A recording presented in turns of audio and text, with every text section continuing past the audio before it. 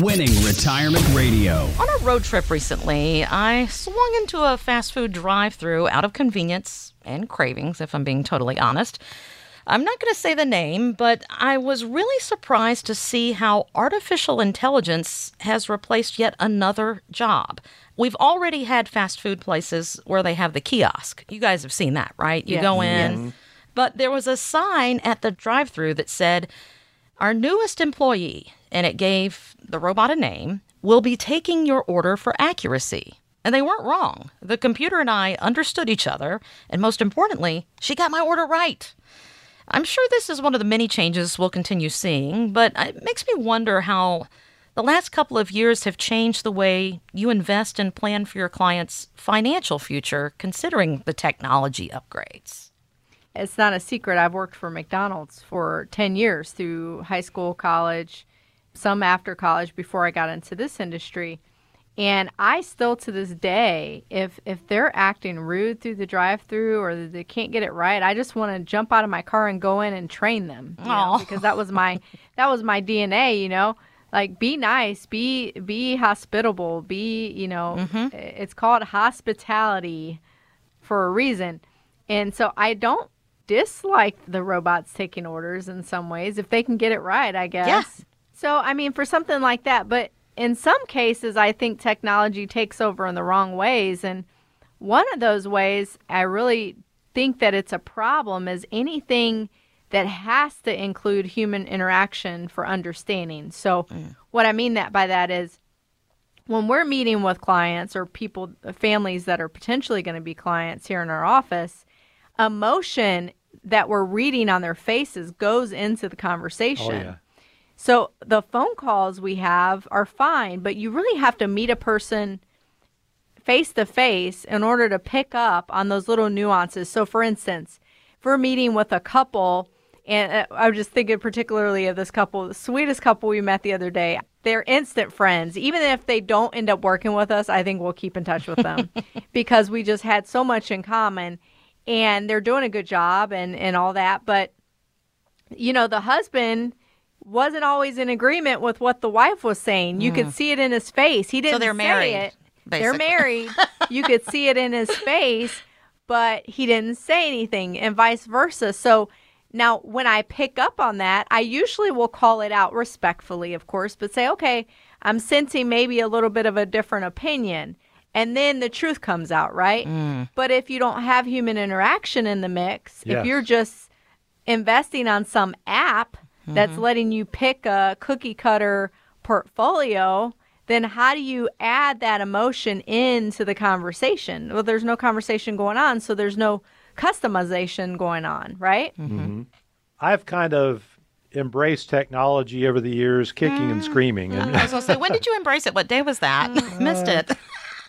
But I actually use quite a bit of technology here. It's just that I had to get comfortable with each and everything that I've embraced.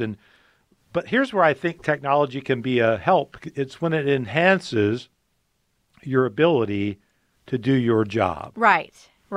And that's helped us. But not as a replacement. Not as a replacement for people, but as an enhancement to do our job. So we use technology in the analysis that we run.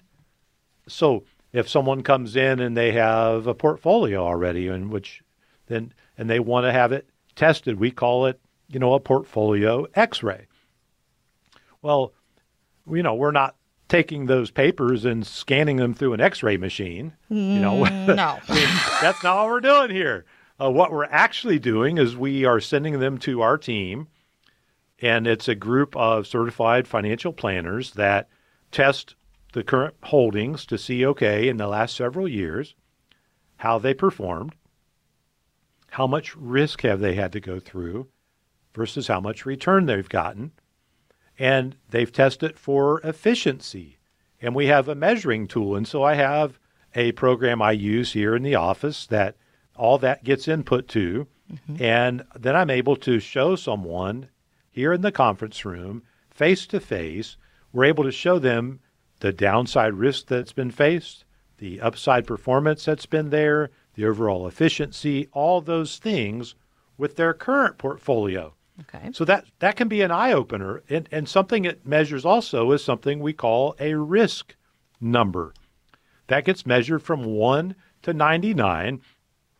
And if someone is say they go through the process and we figure out their risk score, and let's say they're a 59 on the risk scale. If their current portfolio is a 70 or 75, we know that it's probably a little riskier than what they're truly comfortable with. Or if it's down at a 30 or 32, maybe it's not giving them as much growth opportunity as what they would hope and expect. So on both sides of that spectrum, what we're trying to do is get the risk to be in the proper place, and then we want to test for efficiency. Now with that, then we can compare that with the things we do and see if we can help. If we can't improve the situation, then we wouldn't even offer to help. Mm-hmm. And so that's really what a fiduciary is supposed to do. And we have similar type of thing, not the same program, but one I use for income planning. Okay. And we can plug in every income source, Social Security and pensions, and we can plug in, what the income goal is, and we can plug in an inflation rate. So if we want to use 3% or 4% or 5% inflation rate, we can plug that all in to find out where the gaps are. And then once we find the gaps from what they truly need, now we can talk about the safest way possible to fill that gap. Mm-hmm. And so that's technology. I use it all the time. Every single day I use this technology. I will say this about you, Greg. You hate technology except for around the office when it comes to retirement planning. It's the truth. Well, to some degree. Now, Kristen usually has to hold my hand. I'll be honest here. But you love it once you figure it out. I do. Yeah. I do. I love it. And then recently, we've embraced a program for taxes. Because, I've been burdened about the future taxes for a long, long time. You hear me talk, yell and scream and jump up and down about, doing a Roth instead of a traditional IRA. And because of where I'm really concerned that tax rates are going to be in the future. But now I have a program where people can actually see the potential tax burden. We can plug in what we think the return's going to be over the years, and we can plug in what the tax rate is.